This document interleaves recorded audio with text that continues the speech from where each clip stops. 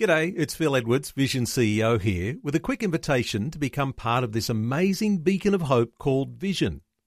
Together we can put our love into action to help people of all kinds build or rebuild their lives on the truth of God. Please consider the part you can play during our upcoming Visionathon appeal, remembering that it's your support that makes Vision possible, including this podcast.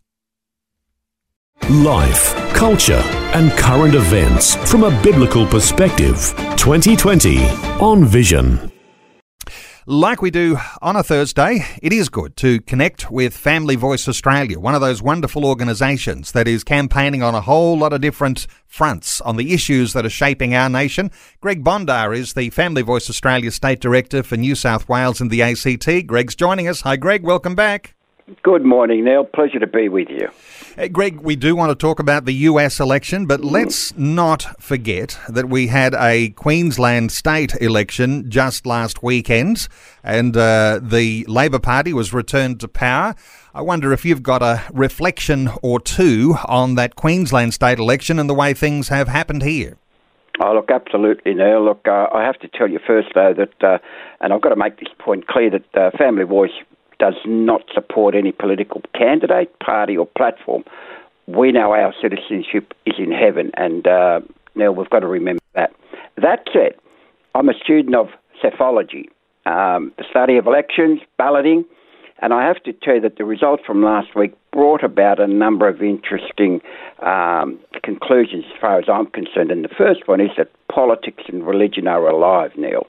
They are very much alive. When I looked at the results of the election and I went through some of the results, I came up with about 10 or so reasons what went wrong last week from a Christian perspective. Now, I don't want to share the whole 10 because it'll take hours, but look, let me just mention a couple of things. That one of the things that we noted was that the church did not speak with a united voice on abortion, euthanasia, conversion therapy. There was a lot of rhetoric from both sides of the progressive left-type churchgoer and the conservative-type churchgoer. It's all, yeah.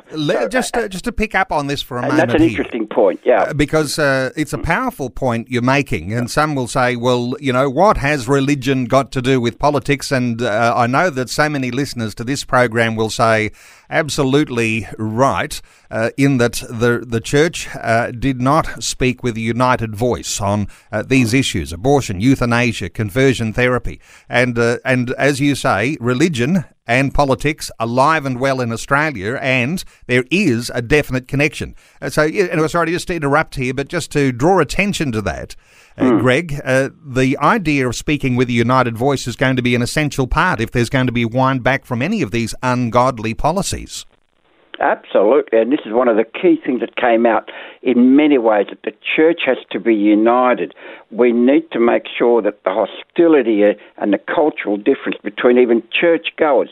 I remember when I was in politics down in Canberra, you know, I was told by, one of the ministers there that, Greg, the enemy's not in front of you, it's behind you.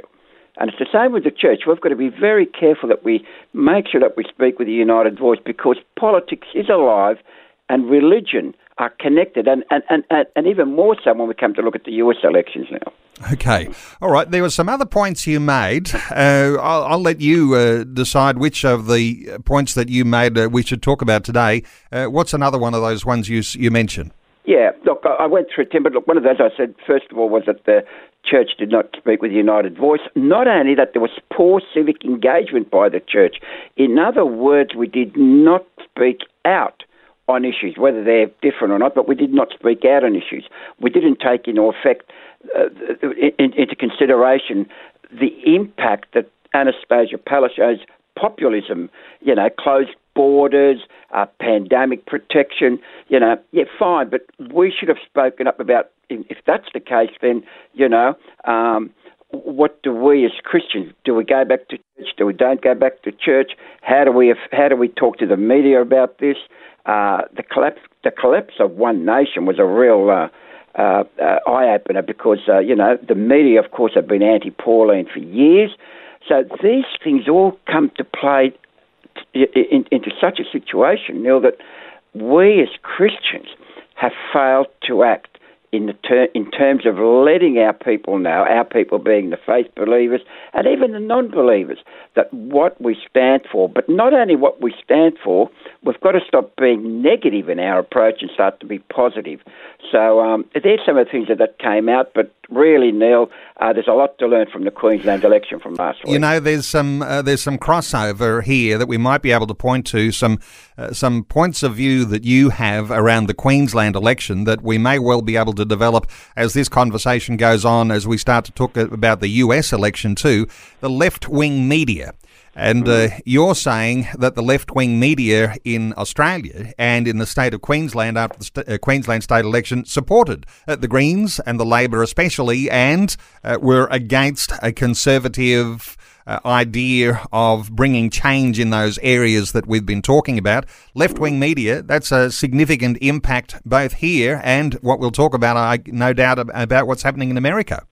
Absolutely. Now, look, I can attest to the fact that we at Family Voice and a lot of other Christian-based organisations, non-denominational, apolitical, have put out press releases, Neil, to the mainstream media, and the coverage has been absolutely zero because they will not cover the so-called conservative mum and dad voter who are concerned about moral and ethical issues.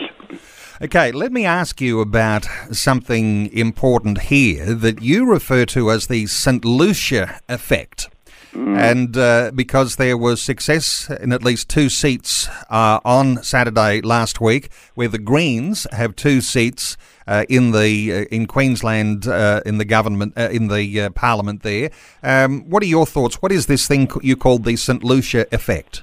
Well, you and I spoke about this before. It's to do with Drew Pavlov. Now, remember we spoke about Drew, the influence of the left-wing student body, along with the Chinese influence on the political makeup and approach to courses of study at Queensland University, up there at Northern Queensland as well. Professor Peter Reid, you'll remember. Now, what's happened here is that this campus culture into the suburbs is so easy because they're very close to Queensland University, and that has come out strongly in favour of the Greens. And of course, they've won 2 seats. Jackie Trads is one of them. But the fact is that this culture has penetrated the actual voting youth of Queensland suburbs now. Okay, what happens in our universities permeates into the culture, and an important point to make. Hey, you've had some focus on voter trends in the USA elections and how and where faith-oriented voters were able to participate and bring about a swing in the vote. Give us some insights into the sorts of things you've been monitoring now, and perhaps some thought on how things start to come out as election results begin to pour in. Yeah, thank you. Now, look, I was in Washington, D.C. last year, 2019, around about this time, and I got a chance to visit the Australian Embassy where I spoke to some colleagues, and one of the things that I spoke about to a couple of people privately was the impact of religion on politics. Now, make no mistake about it, politics and religion in the USA are very much linked. Now, here's some examples of how important religion can be on the voting pattern of voters in the USA. For example, the black Protestant turnout. Now, black Protestants reliably always go Democratic Party. The Muslim turnout. Now, white Muslims generally back the president, that is, the Republicans. The Jewish turnout. Now, I know this time, and I spoke to some Jewish colleagues of mine, do not like Trump, but they were going to vote for him, generally speaking. White Catholics supported Trump, but that was fluctuating very widely across the US.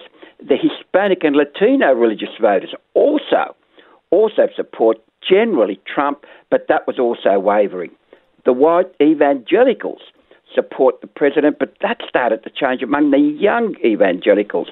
And the Latter-day Saints, well, they're Biden supporters, but that can also change. So here's an example of a religion or religious organisations, different faiths, all impacting on religion. Now, you've got to understand America is, in essence, a Christian nation. If you have a look at the Congress, around about 88% of people in Congress identify as Christians. So there's a big impact of religion on politics in the US now.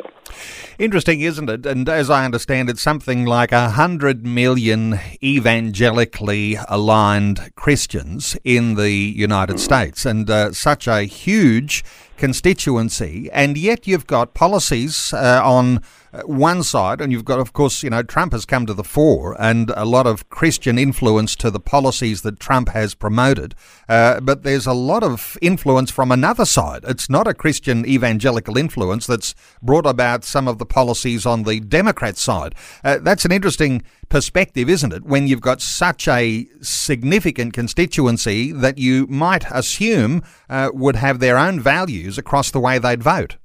Absolutely. I mean, look, we've got to also recognise now that in the US now, whether you like Donald Trump or not, it's not the issue. One of the issues I want to point out is that the mainstream media has been at Trump since 2016. They didn't let up. And the Democrats, through various forces, made sure that Trump was going to be played as a no-hoper, a bad president, not good for the economy. And unfortunately, he's been up against a battle. Now, in particular, this has been very much evident with the Washington Post and some of these more left-wing type media organisations. But even Albert Mohler, who's the leader of the Southern Baptist Convention, who came out in favour of Trump, was highly criticised by the media.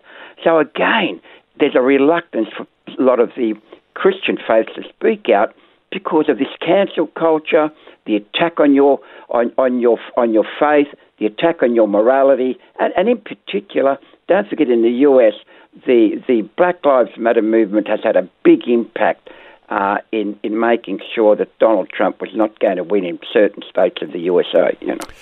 Your thoughts here a moment, Greg, when we talk about the political battles that take place, and I know that for some Christians, there's this idea of living in peace and harmony and avoiding the battles. But somehow or other, those battles are going to get hotter and hotter and we can't really avoid them.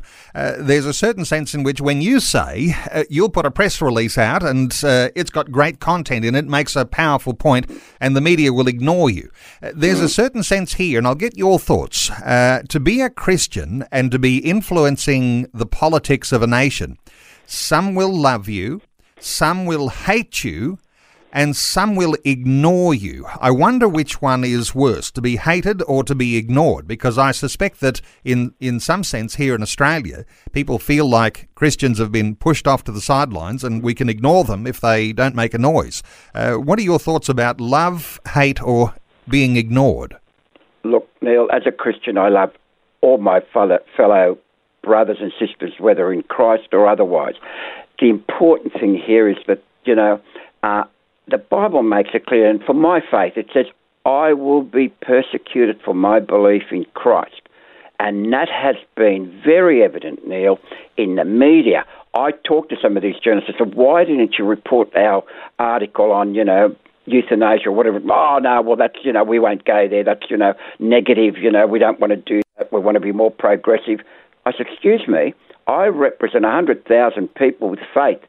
Why aren't you representing them as well? And that's what's happened in the US, Neil, as well.